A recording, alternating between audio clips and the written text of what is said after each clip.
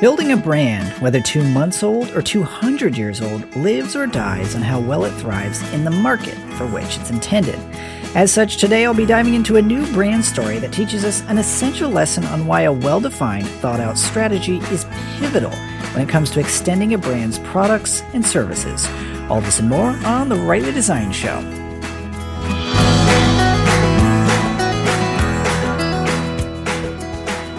No man who cares about originality will ever be original.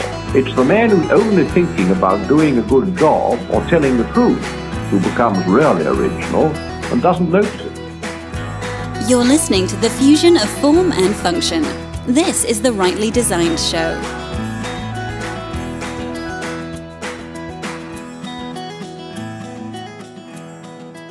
Hello and welcome to the program. My name is Thomas and this is The Rightly Designed Show.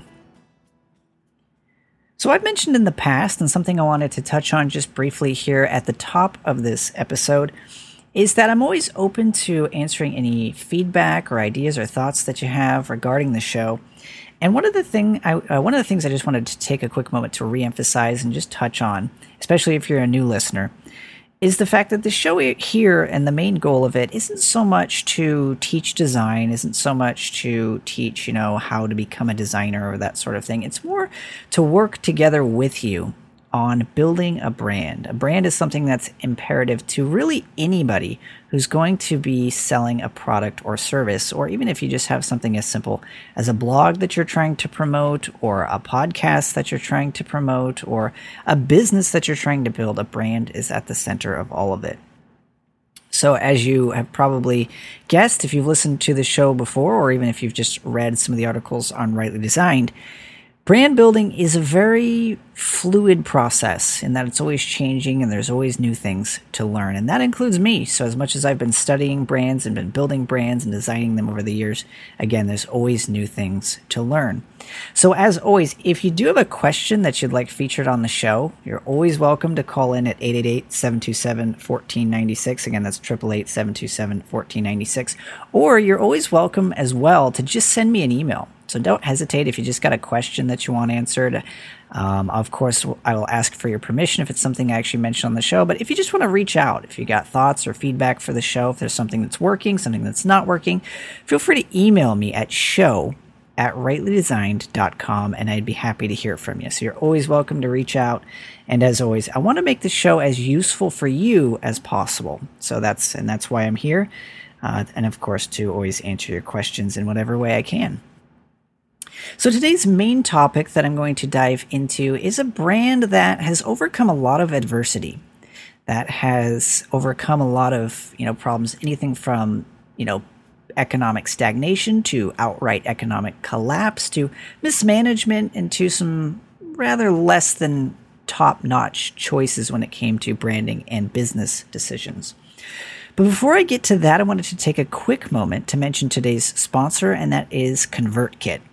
So if you've heard me talk about ConvertKit in the past, you probably know that it's a really powerful service.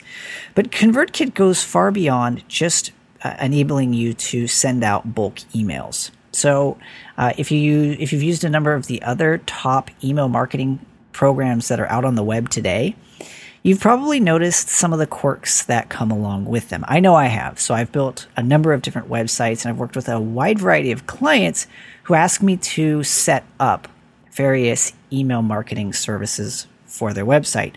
And there's the same problems that always come up.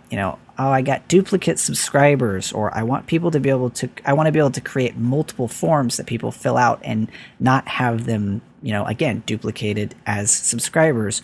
Or I just want to be able to make a simple form so that when somebody fills it out, they get sent an email so they can download an ebook or a white paper or get a link to a video, or, just about everybody wants to offer some sort of lead magnet when it comes to, offering an email subscription. Well, ConvertKit has that built right in. So you can set up a really easy confirmation or welcome email with a link to download your ebook. You can even upload it right there within the ConvertKit interface.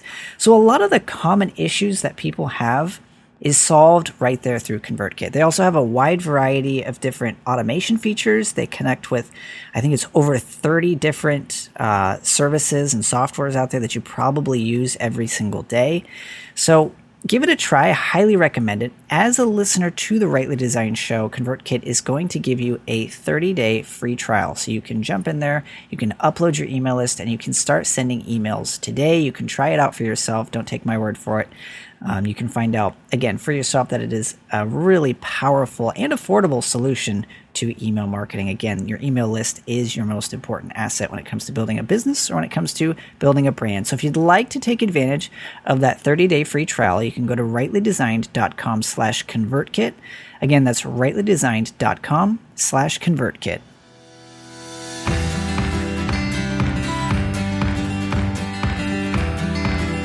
Have a question for the show? Feel free to visit rightlydesigned.com/question or call 888-727-1496.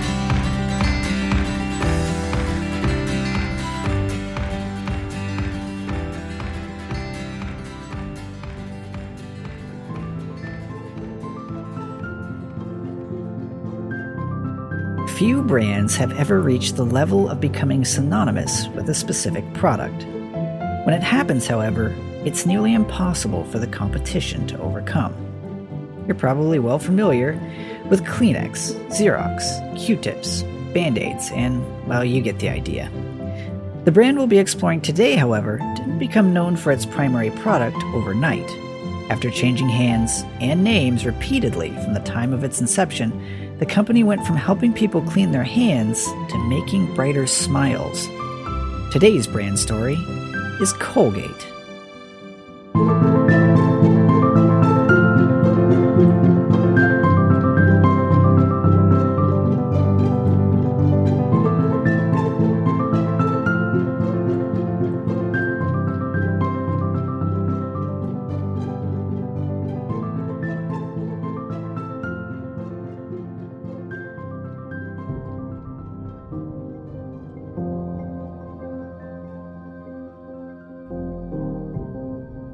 It was the year 1806, and 23-year-old William Colgate opened his New York City-based factory and shop. In the beginning, the shop focused primarily on producing and selling starch, soap, and believe it or not, candles. After meeting with some success during its first 2 years of business, Colgate partnered with Francis Smith, and the name shifted to Smith & Colgate, the name it was to bear until 1812, until William purchased Smith's share and formed a partnership with his brother Bowles. Thus began a trend that would carry on for years to follow: constant name changes. Upon partnering with his brother, William Colgate changed the name to William Colgate and Company. Just to give you an idea of how many times the name shifted, merged, and changed, here's just a sampling of the company names the brand bore: Smith & Colgate, William Colgate and Company, Colgate and Company, Colgate-Palmolive Peet Company, Colgate, a subsidiary of International Quality Products Corporation, Colgate-Palmolive, and of course, plain old Colgate. Names aside, however, let's get back to the company after William Colgate partnered with his brother Bowles. As the company continued to grow, it expanded its operations to a Jersey City, New Jersey factory in 1820, where they would continue to produce Colgate's top two products, Windsor toilet soaps and Pearl starch. In 1857, however, the company's founder, William Colgate, passed away. As a result, he left the torch with the new president, Samuel Colgate, who would continue to serve in this role until his death 40 years later. During Samuel Colgate's time at the company, a wide variety of new products were released as the brand slowly began to take shape from its humble beginnings. Some of the products included perfumes, essences, and perfumed soap. A product for which the company was beginning to become well known, starch, came to an abrupt end after a fire in 1866 that destroyed the factory. In 1873, however, Colgate began to shift into what many of us think of when we hear the name Colgate. However, the early product probably isn't what you were envisioning. the plastic neatly capped tube that you snag off the grocery store shelf neatly packaged into a glittering foil box. No, early Colgate toothpaste came instead in a jar, the same packaging that would continue for the 23 years that were to follow. While it didn't come with a long list of features and a seal of approval from the American Dental Association, the product itself continued its growth in prominence in the average American lifestyle.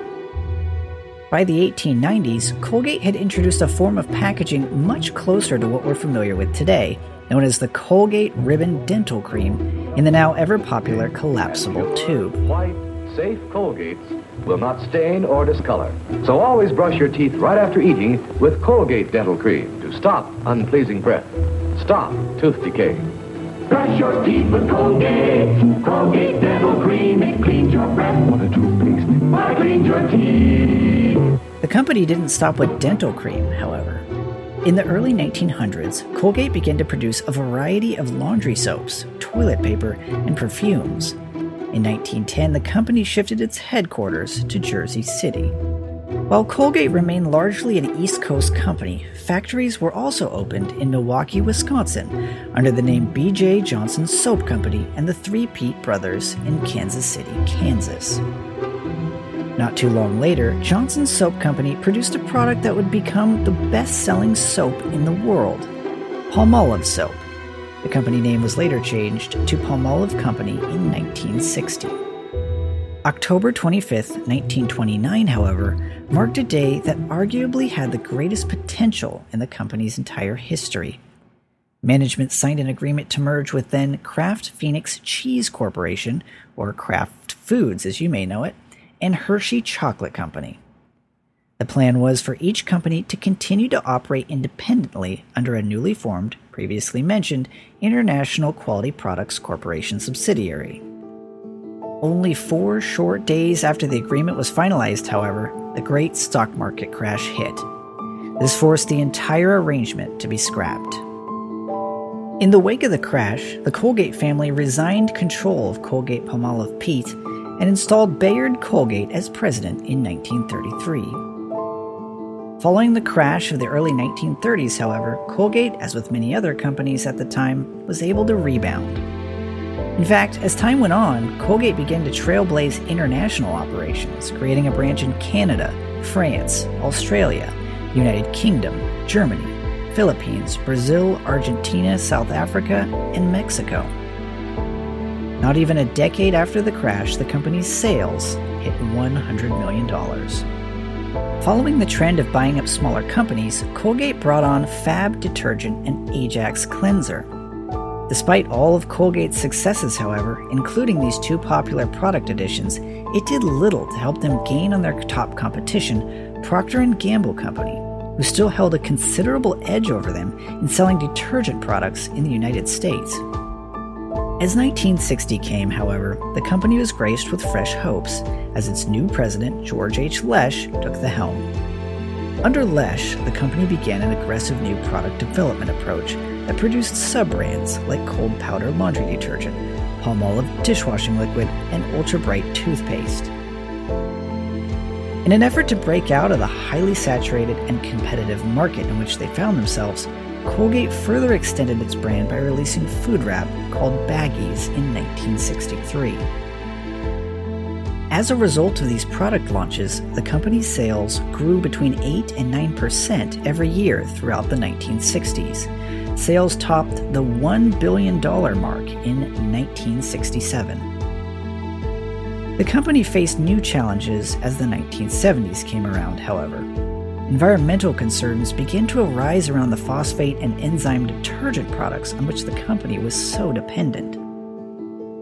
As a response to this mounting concern, and in an effort to gain the upper hand with its ever-prominent rival Procter & Gamble, Colgate pursued a number of joint venture partnerships leveraging other companies' products in the process. Some of these included British Wilkinson's Sword Company, razors and blades, Kendall & Company's hospital and industrial supplies manufacturing, and many others. In 1972, the company produced another staple of its own, Irish Spring deodorant soap. Just as the company began picking up steam through a number of its brand extensions, company acquisitions, and new product releases, the U.S. Federal Trade Commission enacted restrictions on in-store product promotions.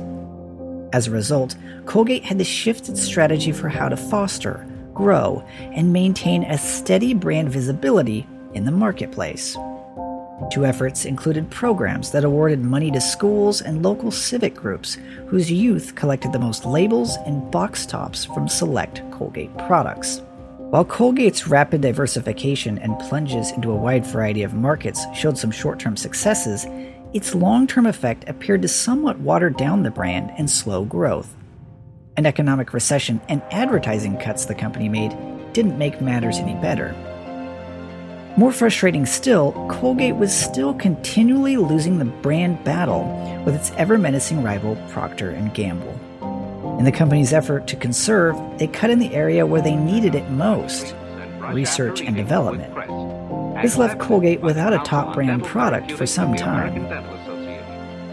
As a result, the company tried once more for another direction when it acquired Riviana Foods, a major producer of Texas long-grain rice with its own subsidiaries in pet food, kosher hot dogs, and candy. The company was determined to find a market in which they held the upper hand. What they were met with, however, was more disappointment. As the company would soon find out, they were stuck with two unprofitable restaurant chains and a subpar quality candy company. Severe drops in the price of rice further shaved back Riviana's cash flow. After what seemed like an unending stream of disappointment, the company began to make yet another comeback under the new leadership of Reuben Mark in the mid to late 80s. Between 1984 and 1986, several inefficient plants were closed, hundreds of employees laid off, and non-core businesses sold, including the remnants of the cratering Riviana Foods. The company finally began to do what great brands do: trim the fat, define its unique successes, and refine them into an unbeatable, unmistakable, powerful brand. In addition, Mark did another thing great brands do: focus on internal improvements. Mark developed a set of corporate initiatives intended to address business areas ranging from production cost reduction to new product development, with a heavy emphasis on motivating employees and involving them in the company decision-making. In other words, he began to get employees invested in the brand. As a result, the company's U.S. toothpaste business enjoyed a boost with the first-to-market introductions of a gel toothpaste and a pump-type dispenser bearing the Colgate brand name. Mark's brand-focused strategic approach appeared to pay off handsomely. By the end of the third quarter of 1989, Colgate's international operations performed strongly, while the profitability of its U.S. operations rose. Not yet ready to concede the U.S. market for personal care products to Procter & Gamble, though, Colgate acquired Vipont Pharmaceutical, a manufacturer of oral hygiene products, toward the end of that year. Vipont's products, several of which Colgate had already been marketing overseas, enabled Colgate to strengthen the market position it had recently established with the introduction of a new tartar control formula toothpaste. Fast forward to today, and while Colgate continues its struggle with companies like Procter & Gamble, they remain one of the most well-recognized hygiene brands in the world. So as we swing open the old medicine cabinet and grab that trusty tube of germ-killing, gingivitis-fighting whitening toothpaste, we can remember that we hold in our hands a brand that's very long and arduous path is the very reason it's become an almost unnoticed necessity of our everyday lives.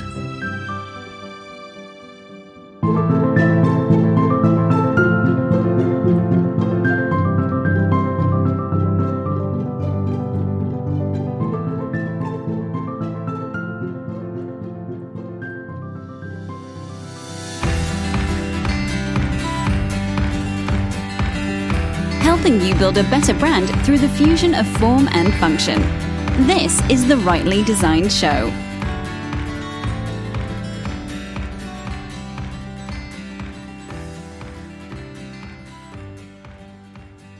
Okay, so hopefully that gives you a little bit of an overview of the history of Colgate. And I think there's a lot of different lessons that we could probably pull from some of the main points that were highlighted.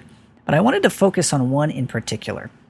And that is the importance of having a strategic and well thought out approach to doing a brand extension. So if you're not already familiar with what a brand extension is taking the brand that you already have, whether that's a corporate brand, whether that's a product brand, and extending it into another market.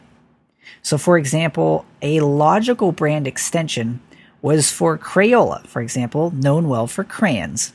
An extension that they created years ago was for markers. Another brand extension that they created was to offer Crayola colored pencils.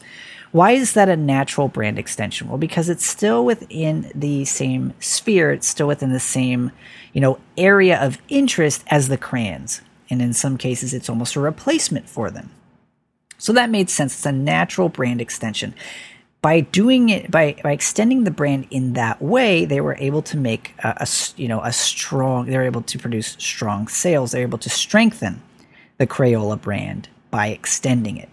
Now, there's other examples of people who try to extend their brands into the same type of product market, but don't quite have as much success. So a while back, the company Levi, known Levi's, the jeans, as we all well know them, tried to produce a suit.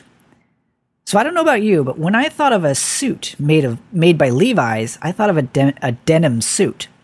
So that's the first thing that came to my mind. That did not work as well for them. But again, it was an extension that didn't necessarily fit with their overall brand, with what they're known for, with what their core essence is.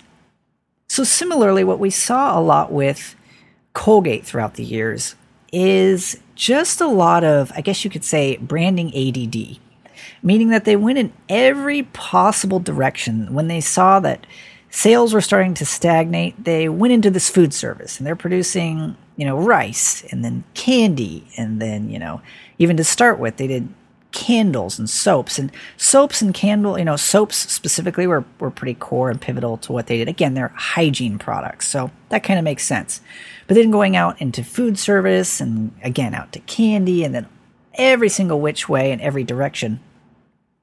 A lot of times the motive for doing that is short-term success.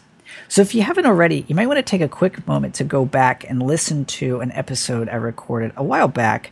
It's episode number 35, where I touched on Krispy Kreme, the company who did something very similar. And you see this a lot, and it's a great lesson that we can learn as we're building a brand. You don't necessarily have to be a multi-million-dollar company to take these things to heart and to consider them when you're building your brand. It's important to first lay that solid foundation of what makes your brand unique. What is the unique differentiating benefit about what you do? What is the unfair advantage of the way that you offer your products and services? Focusing in on that, and then having a strategic approach as to how you can extend that brand when you're ready to. So previously I used the Crayola example. They were able to extend their brand from crayons into colored pencils, and that's a logical fit. So for example, we have Jell-O. We know the normal gelatin, the jiggly, strawberry stuff that we make, for parties or housewarming or whatever it's going to be. That product, they extended into pudding. Again, it's a natural extension of that brand. It's something that kind of fits alongside it while yet being a completely different product. So what we saw with Colgate, again, was kind of moving in too many directions at once. One of the lessons that we can learn is that, again, while extending a brand into a completely new and different market can have short-term benefits. They made some quick sales. They did actually improve them. What we saw is that they began to taper off over time, and the reason, in large part, is because when you start to do that, when you start to stretch a brand in too many different directions, it starts to water down that brand. It loses its effectiveness, it loses its prominence, and it loses its appeal. The reason why Colgate today, when I say Colgate, you probably think toothpaste, is because they've narrowed and refined and focused that brand down onto a few specific core items. One of the things you can do if you want to go off into another market or try something completely new is to start a new brand or a sub-brand, something that does not weigh down or tie down a current brand, into something else. Because again, if we go in too many different directions, then that brand ceases to have a unique element to it, something for which it is differentiated amongst other items or other products or other companies in that particular market. So again, that is a great lesson for anybody. If you're just now starting a brand, if you're planning on one, or if you've already built a brand and say you're considering coming out with some new products or some new services that you want to offer, to take some time to consider what is it that your brand is established on? What is the foundation of which your brand currently stands? And are you deviating away from that? Is this new product going to shift your brand away? Is it going to water it down? And is it time for you to create perhaps a sub-brand or something that will be separate or different from the brand that you're currently trying to build? Because as you'll notice throughout a lot of the branding things that I cover, branding lessons that I cover, a strategy, a formulaic approach to every element of brand building can have significant long-term benefits for any product and for any business. So I hope you found this useful. Again, there's always lessons we can learn throughout history as different brands have risen and fallen on the different decisions that they've made. And so if we can, take part or go through them ourselves, hopefully we can learn from some of the successes and even some of the failures that have gone on again throughout history. So as I mentioned at the beginning of the show, if you have a question that you'd like potentially featured here, feel free to call 888-727-1496, and I would be more than happy to consider that for a full-length episode. Other than that, I'd like to thank you again so much for taking the time to listen to the program today, and we'll see you next week.